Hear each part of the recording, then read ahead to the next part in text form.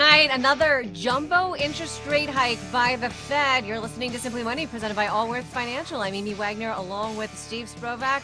What does it mean to you? Well, for the fourth straight time, yes, the Fed has raised interest rates by 0.75 of a point. It's a big deal, which is why we want to bring in Allworth's Chief Investment Officer, Andy Stout, the heavy hitters, not just on Monday. He comes in to make sense of this. Okay, I want to start with the quote from Fed Chair Jerome Powell after the announcement of this rate hike today. Andy, he said, we've got some ground left to cover, and cover it we will. I feel like that's not what markets wanted to hear. No, it really wasn't. If you look at the statement from the Federal Reserve, which is the press release basically, when they talk about the raising rates, some of the information in there and the text in there suggested the Federal Reserve might be a little bit less aggressive in the future Yeah. when it comes to rate hikes. And markets loved that. You saw the Dow shoot up, almost 400 points. Now, once Powell started talking, he came off as a little bit more aggressive than what the statement said. And to your point, where he was talking about the level of where we need to get to, and we might not be there yet, or we definitely aren't there yet. That pulled the optimism out of the markets. It's crazy. I mean, when you say pull the optimism out of the markets, what you meant was it went from green to red in a millisecond, based on his comments. I mean, you and I have talked for many years on the show about the power of the Fed chair's words. Case in point today. Yeah, and there was a few specific things that jumped out to me. One of the main ones, which this is where we call these hawkish statements, means that they're really concerned about fighting inflation and they're going to just keep raising rates aggressively. So one of the more hawkish things that he said was that it was very premature to think about pausing. That's when one of those instances, Amy, where you saw markets just go from one level to another level. And that going level was a lower level, obviously, because they're not even thinking about pausing at this point. You know what's interesting to me, Andy, is I think it was just, a week and a half ago, maybe 2 weeks ago at the most, when you had the Fed governor from San Francisco, I believe, right, Mary Daly, saying, hey, I think we can look at the fact that we've maybe tightened as much as we need to, at least these jumbo rate hikes. Maybe this is the last one in November, and then we're going to start to kind of really sort of loosen policy from there. What Jerome Powell, at least what I heard from him today, was sort of the opposite of that, which was kind of this continued aggressive stance. Well, in terms of jumbo rate hikes, that's where we're talking about these 0.75 point rate hikes where the Fed has done essentially four in a row now. If you look at where the Fed funds rate, which is the interest rate that banks can lend to each other on an overnight basis, that's set now at 3.75% to 4%. It's in that target range. I know people don't really borrow at the Fed funds rate, but the average person, maybe you borrow at prime, which is the Fed funds rate plus 3 percentage points. So you feel that pain when the Fed raises rates. So when we look at these jumbo rate hikes of 0.75 point, Powell did say something in his press conference that alluded to the fact that maybe it won't be as another one as big, where he did say it's possible that you could see a slower hikes maybe at the next meeting, or smaller hikes, excuse me, maybe at the next meeting or the meeting after that. If you look at where the market's pricing in terms of the size of these rate hikes, right now the market's pricing in essentially a 70% chance of a half point hike and a 30% chance of a 0.75 point rate hike. So that's where the market's pricing right now. They're expecting the Fed to bring that in a little bit to a half point hike. So still bigger than normal, but not the 75 basis point hike as of right now. But you know what, Amy? A lot can change between now and when the Fed next meets on December 14th. Like, what will the inflation numbers come in at? Well, and he mentioned too, that he wanted to see some tightening or some softening. And he said that signs of softening just aren't obvious to me at this point. What do you think it takes for Jerome Powell to say, okay, this is working?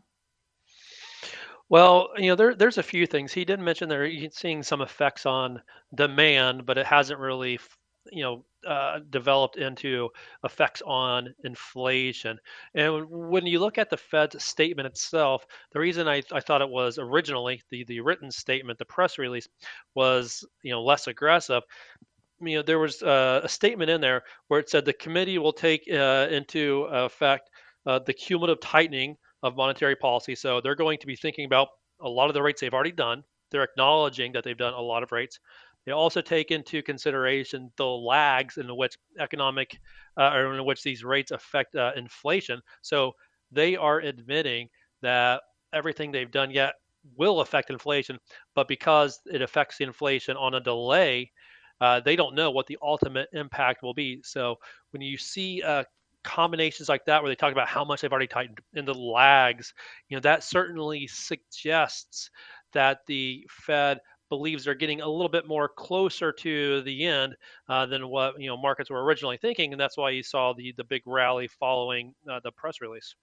You're listening to Simply Money tonight here on 55 KRC, joined by Andy Stout as we make sense of the Federal Reserve, our nation's central bank. Big announcement today, 3/4 of a point to another jumbo rate hike, as well as the markets digesting what Fed Chair Jerome Powell said in the wake of that. I think it's interesting, Andy, that he kind of went rogue, right? The press release was written. I mean, as we know, we've watched these things many times. They're usually super buttoned up. Comments usually follow the script. Why do you think he felt it was important to kind of go off script a bit today? Well, when you think about what the Fed is ultimately trying to do, I don't know if he's necessarily going off script, but they do try to be, relatively transparent. Hmm. And when the Fed has talked in the past, you kind of knew where Jerome Powell stood on things. I mean, they've been quite wrong in the past. I mean, it was just about this time last year when we were talking about transitory inflation, if you remember Yeah, that. it's actually Now, crazy to think about that, but you're right, it was.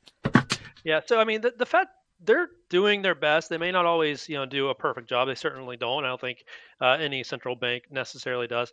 But in terms of, going rogue, I don't know if he's necessarily going rogue. I think they're just trying to be transparent and setting market expectations properly. Because if they don't set market expectations to be positioned for tightening in the future, then what can happen is it actually can have the opposite effect of what they want to happen. So that could actually cause inflation to maybe become a little bit more entrenched than it already has.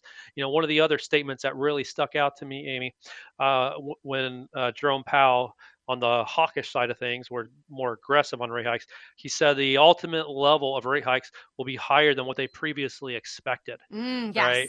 And that actually, I think, was when markets started to go the other direction. Yeah, so I've been watching the press release and writing down some notes as I go, and that was the first one where I put a star by it. It was like, oh, that's a hawkish one. I got a couple more stars after that on these statements, but that was the first one that jumped out. And then I went to just to confirm, where did the Fed think rates would be before? Like, where do they see interest rate hikes ending? And that's when you look at what's called a dot plot, which Hmm. is the every Fed member does their own, voting and non-voting members, by the way, does their own projection on where the Fed funds rate will be in the longer term. And where they had them at the end of 2023, at least the median dot was between 4.5% and 4.75%. So based on where we're at today, that would suggest rate hikes of another 0.75% to at least get to that level. So now Jerome Powell is saying rates will need to get above that level. So we're looking at more than a 3/4 point rate hike collectively at the next few meetings. I want to get your take on a comment that Jerome Powell made today. He said, I prefer an over tightening of the economy to failing to tighten enough. Let's talk about what he means by that, because that's a fairly hawkish comment as well. Yeah, he doesn't want to make the same mistake that the Fed made in the late 1970s when inflation was creeping higher and higher and higher. Then the economy started to slow down, so they cut rates, and there was some initial indication that inflation was coming down, but it ended up that they cut rates way too soon. And then we were left with the double recession in the early 1980s, combined with a hyperinflationary environment. That's probably one of the Fed's biggest failures of all time, and that's what Jerome Powell does not want a repeat of. So his biggest concern is making sure that the Fed doesn't make the same mistake twice. Really quickly, Andy, what's the takeaway for investors from today and moving forward? Well, today is a noisy day. There will be some more noisy days when it comes to the market. There's going to be some more volatility until all this uncertainty plays out. But if you don't need money right away and you got 5, 10 years on your side, staying invested, staying calm will probably be the your best way to enjoy financial peace of mind. I like that noisy day, right? 5 years from now, you probably will not remember this particularly noisy day in the market. Here's the all-worth advice. Will the Fed pivot and maybe do a smaller rate hike next month? If so, it could signal that it believes its hikes are finally impacting inflation. We will see as the data continues to come, and we will certainly follow this for you. So how much cash should you have on hand if a recession happens? And does your HSA have an investment option? Should it be in stocks? These are questions we're going to answer next in our Ask the Advisor segment. You're listening to Simply Money here on 55 KRC, the talk station.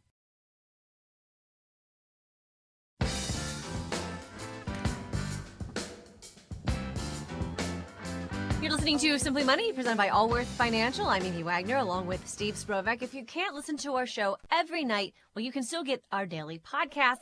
Listen the following morning on your way to work or at the gym, whenever it works for you. And if you think maybe your friends could use a little money help as well, spread the word. Search Simply Money on the iHeart app or wherever you find your podcast.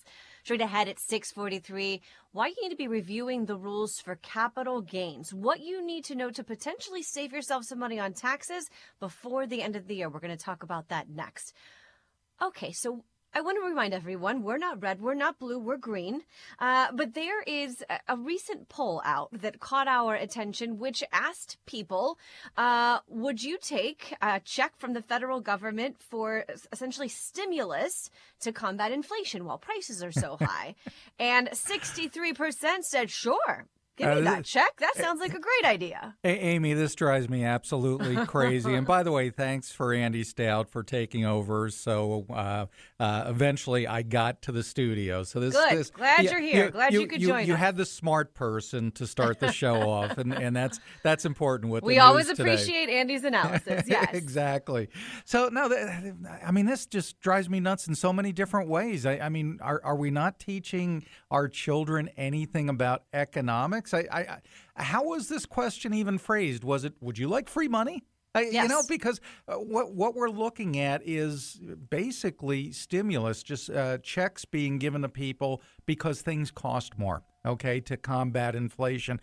But isn't that what got us in this place in the first place? That is exactly a huge contributor to what got us here. Yeah, we did a lot of stimulus, and the cause of inflation primarily is too many dollars chasing too few goods, and this is adding even more dollars to the equation. So I get why people would say, sure, I'll take the money, but this is not the answer, and a lot of states are doing this. Well, they say they'll take the money, but I don't think there is the full understanding of the total repercussion of this, right? Yeah.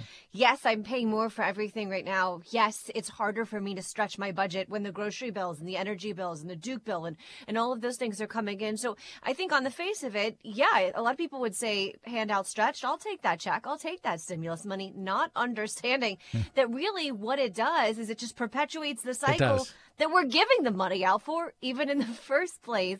We saw Liz Truss, right? She was prime minister of Great for about half a day. I think. Literally for as long as it takes a head of lettuce to rot. That's how long she lasted. This was part of her plan, right? Yeah. England was dealing with the same issue that we are as far as inflation. Honestly, to the nth degree, maybe that we're more dealing of a problem with yes. energy. Yeah. Yes. And as a result, her plan was stimulus money. Yeah. And we questioned that on the show, just as we questioned this. This is not a political stance here. This is just explaining kind of economics 101, right? How this all works. Exactly. And I'll tell you what really worries me. I mean, not that we don't have enough bad things to talk about and get depressed over, but Treasury bills. Treasury bills are yielding right now about 4.4%. Treasury bills are how we fund the national debt. That's where the money comes from. Investors buy Treasury bills, and that pays for the debt. A year ago, they were paying about 1%. I mean, we literally are looking at 4 times the interest payments on the same amount of debt. So, I worry a lot about the national debt in this country and how much of our tax dollars are going to pay for more and more interest payments as interest rates rise. And I haven't seen this talked about much. So, giving out additional money to increase the national debt, I don't think is a really good idea, regardless of your political persuasion.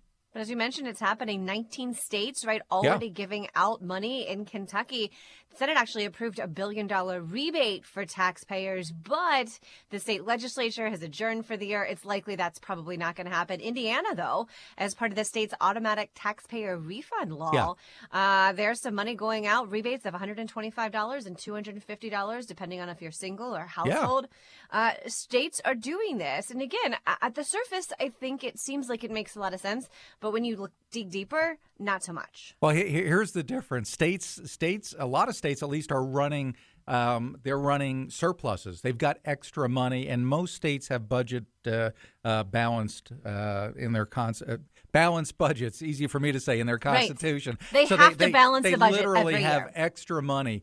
Last time I checked, the federal government does not have extra money, and yet people are calling for this being a federal program. I hope it doesn't go any further. It's not actually a proposal in Congress. This is just something that people have cooked up saying, would you like this? But politicians listen to this kind of stuff, and they do tend to want to do what keeps their people happy. And, free money is always going to keep people happy. I just hope they keep their wits about them and don't take this any further. If we stopped you and said, do you have a question about money? Most people would say, yeah, here's what it is. You can email us yours at AskSimplyMoney@allworthfinancial.com. That's Ask an Advisor, AskSimplyMoney@allworthfinancial.com. Our first question comes from Sarah, who lives in Montgomery. I have an HSA. Great, huge fan of a health savings account. My plan is to act like it doesn't even exist, watch it grow as I pay for my medical expenses on my own. Since it does have an investment option, should I just invest 100% in stocks and let it ride?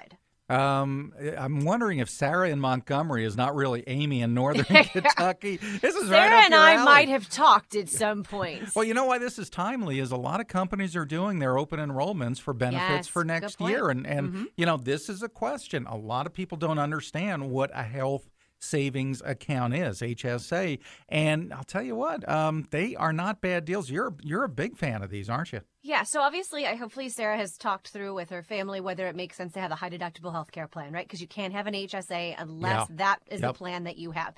But if you do, and you have a substantial emergency fund set aside where you can pay those doctor bills, hospital bills, any medical bills as they come up, you can afford the full deductible. I think exactly what Sarah's doing makes a lot of sense. She's putting money aside, investing that money to grow for retirement. What's the latest stat? $350,000 for the average couple retiring this year? Oh, it's more than that. Yeah. Of what you'll have to pay in healthcare expenses over the course of your retirement. So it makes a lot of sense to use an HSA for this reason. Next question comes from John in Fort Wright.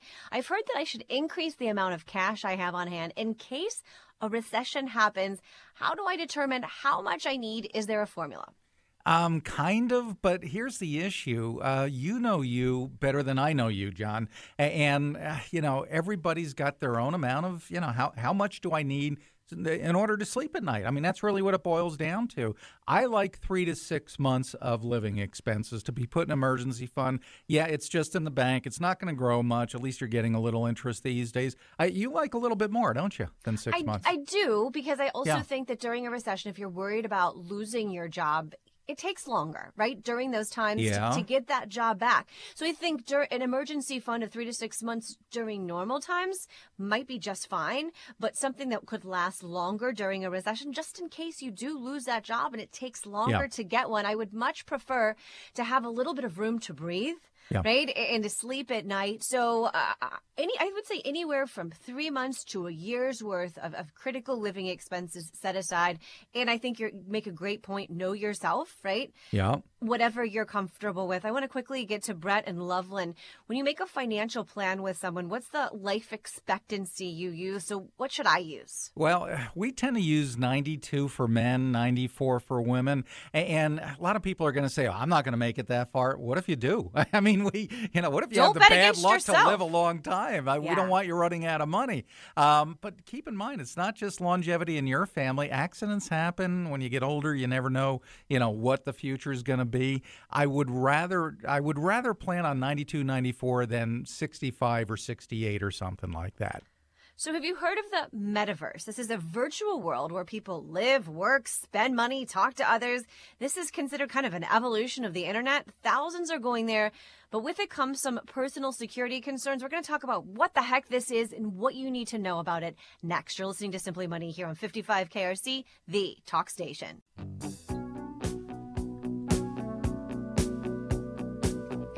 You're listening to Simply Money. I'm Amy Wagner along with Steve Sprovak. You may have heard of the metaverse, but here's my question. What is it exactly? How do you even go there or find it? Joining us tonight is our tech expert, Dave Hatter from Intrust IT, explaining what the metaverse is and what we all need to know about it. Literally, I have no idea. Is it like, can I go there now? Well, Amy, you could. I think you might be underwhelmed. So, I mean, Okay. metaverse is one of these popular terms, and it's been around for a while, but it's sort of caught on here recently because Facebook has been heavily pushing it. You may know that Mark Zuckerberg rebranded the company, and it's now called Meta rather than Facebook, and Facebook is just one of the brands or properties of Meta.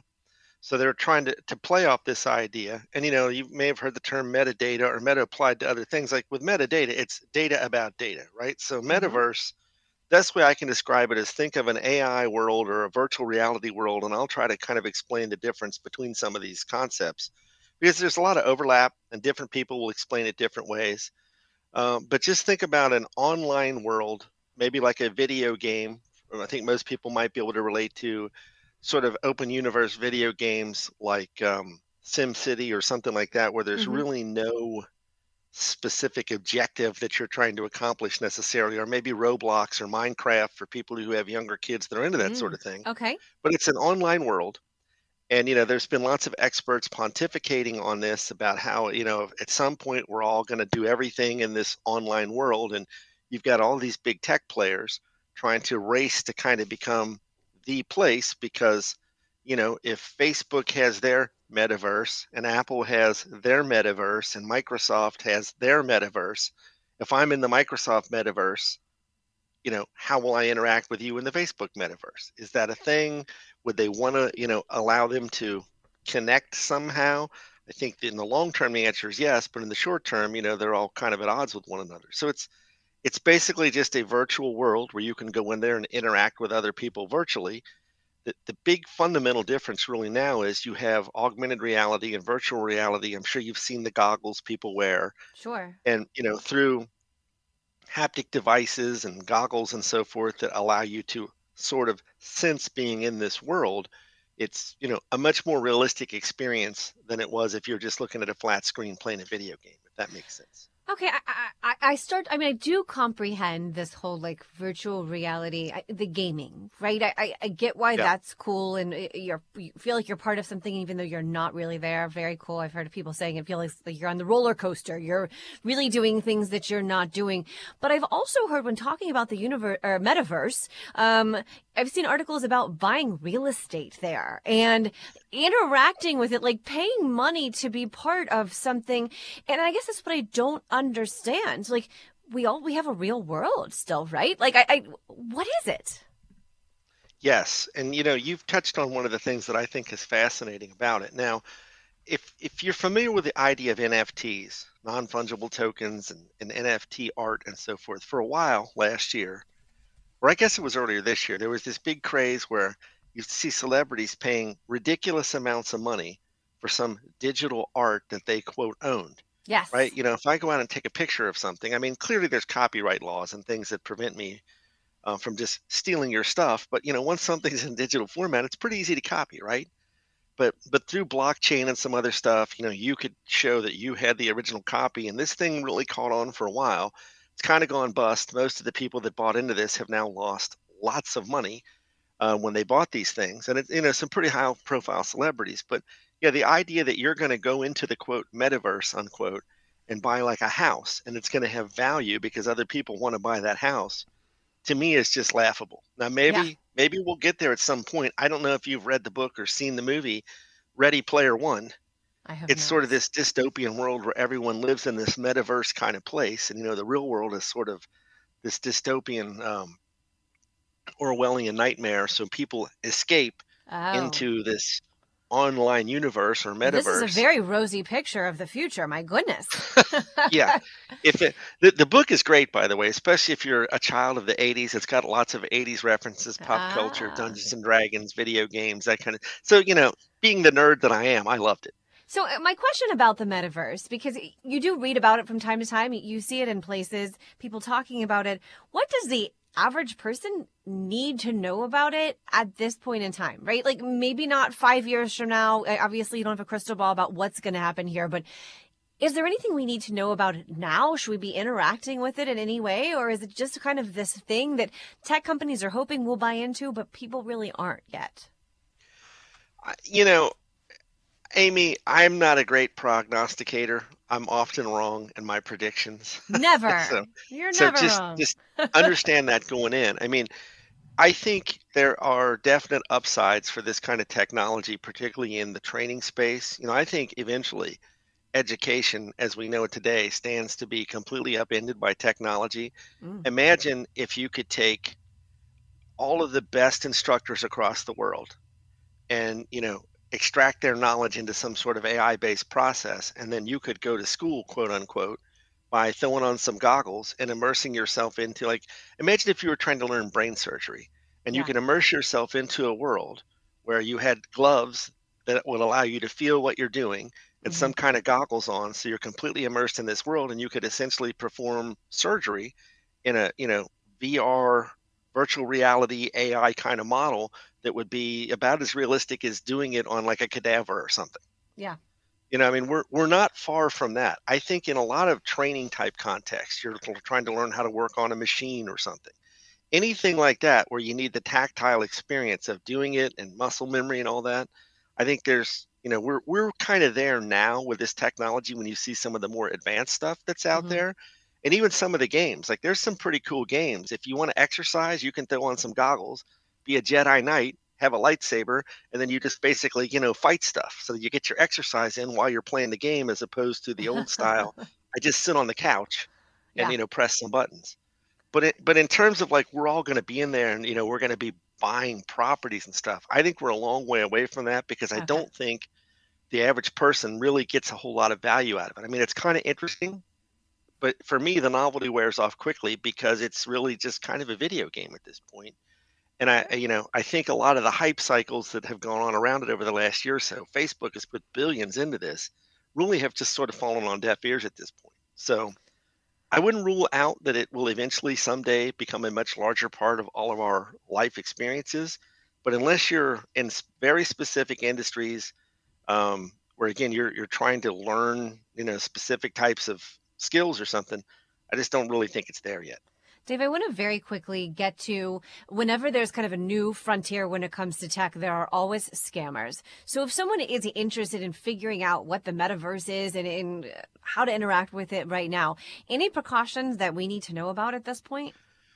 Well, I think you ask a good question because, once you're, quote, in the metaverse, unquote, you can guarantee there'll be scammers in there because there's scammers everywhere, right? And the scammers know all of this technology and the ability to connect with people all around the world is a great conduit for them to scam you out of whatever. Yeah. So, yeah, I think, the best way to learn about this, frankly, is to go to reputable sources, places like Fortune Magazine or Wired Magazine or PC Magazine, where they have editors who are researching this stuff and writing about it. They're talking to industry experts that work in it. That's the best way to kind of learn about what's out there and what's reputable. And then in terms of trying to experience it yourself, from what I've seen, and I'm not an expert on this subject, but from what I've seen, probably Facebook has the most complete, quote, metaverse offering out there with their Oculus goggles and all that stuff. You can go try these things out somewhere. Maybe you know somebody that's got one, or you can buy this stuff. It's not that expensive, although I really just sort of pains my soul to ever give Facebook a plug in any way. Yeah. And try it out for yourself. I predict you will find it interesting but underwhelming, and you'll be sorry you sprung for the goggles if you buy them yourself because it's just not that much there at this point. Again, except in more specific sort of training oriented circumstances. Great perspective, as always, from Dave Hatter, our tech expert from Intrust IT. You're listening to Simply Money here on 55 KRC, the talk station.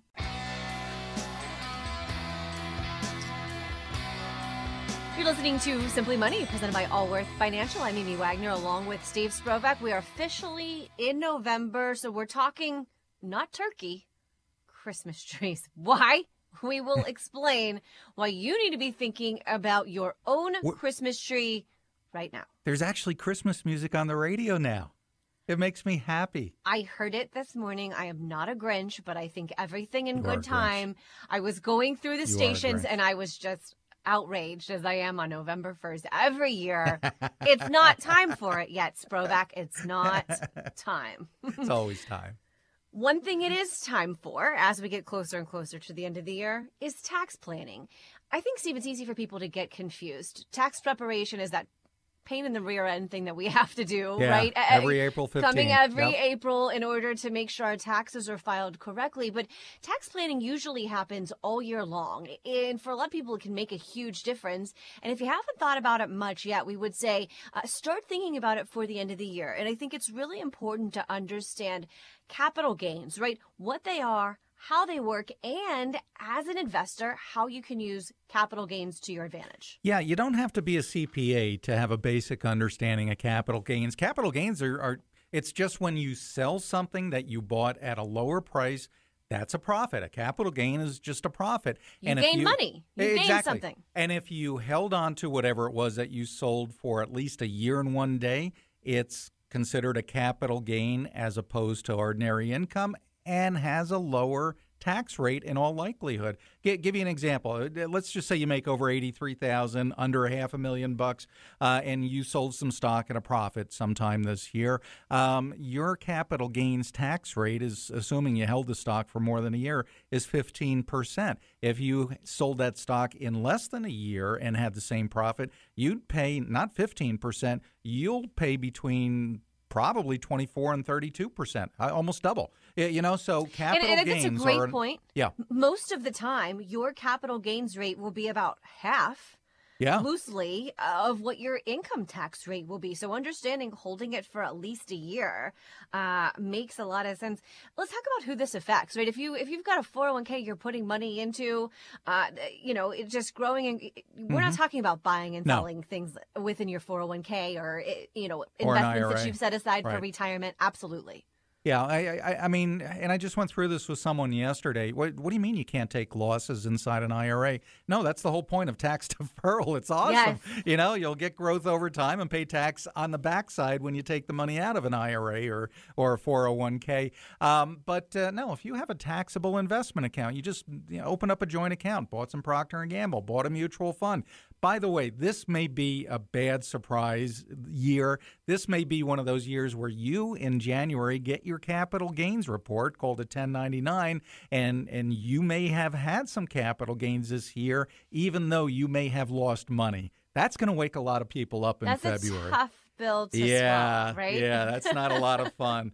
No, but let's talk about that a little bit, because if you do have capital gains this year, and that, again, is from selling something, actually realizing the gains, selling something at a profit, well, as long as before the end of this year, if you have a loss and you sell something at a loss, you probably can match that loss against the gain. If you made $5,000 on the sale of stock, but you lost $5,000 on one of your bonds or bond mutual funds, and you sell that, they offset each other. You can match them against each other, and this is something that you would have to do before the end of the year. So, one of the first points I want to make, Amy, is, take a hard look at what your capital gains may be this year and consider taking, it's called tax loss harvesting, but consider taking losses to offset the gains. Talk to your tax advisor before you do anything, but you may want to at least start the thought process at this point. Well, and to your point, tax loss harvesting could be one of the very small slivers of a silver lining It's about the that we only have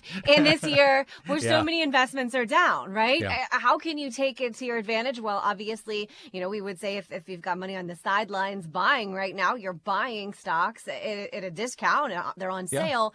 But the other advantage to things being down is if you have a gain and you match it with a loss, that removes, right, those taxes It can. that you'd owe. Yeah. It can offset. So lots to think through here, but I think the whole point is to understand what your options are. Ask questions of your financial advisor, of your CPA when you're working with them, so that you can figure out ways to truly kind of take these things or use these things to your advantage. No question. And more than a couple of people sold a home last year. Wow, it's worth what? Let's put it on the market and, buy a condo, move into a vacation home, something like that.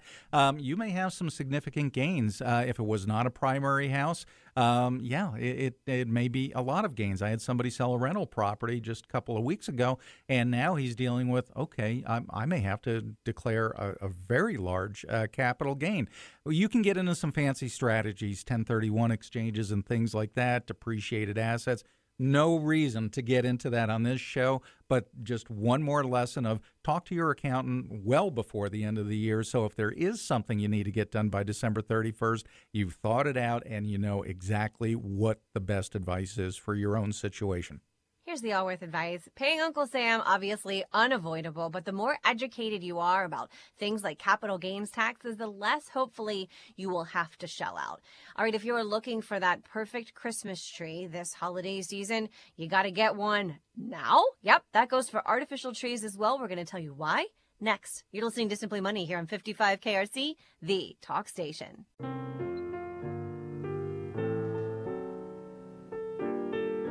Wondering why we're playing Christmas music? There is a very good reason. You're listening to Simply Money, presented by Allworth Financial. I'm Mimi Wagner, along with Steve Sprovach. I know, I get it. This is the very beginning of November. You have not even thought about planning. You are for such your a Grinch. You hate Thanksgiving this. You hate meal this coming this early. I do. I think everything Amy in the its Grinch. season. Everything in its season. It's not hollow Thanksmas. It's not Halloween, Thanksgiving, Christmas all together. It is Halloween and then Thanksgiving and then Christmas. But we will get this warning out because we love all of you and we want to make sure that you do have a very happy Christmas this year, a very merry holiday season. And so if you need to get a Christmas tree this year, if you do not already have an artificial one in your basement, if you need a new one or you have a live one, get it now. Except if you were to get a live Christmas tree right now, it will be dead before Thanksgiving.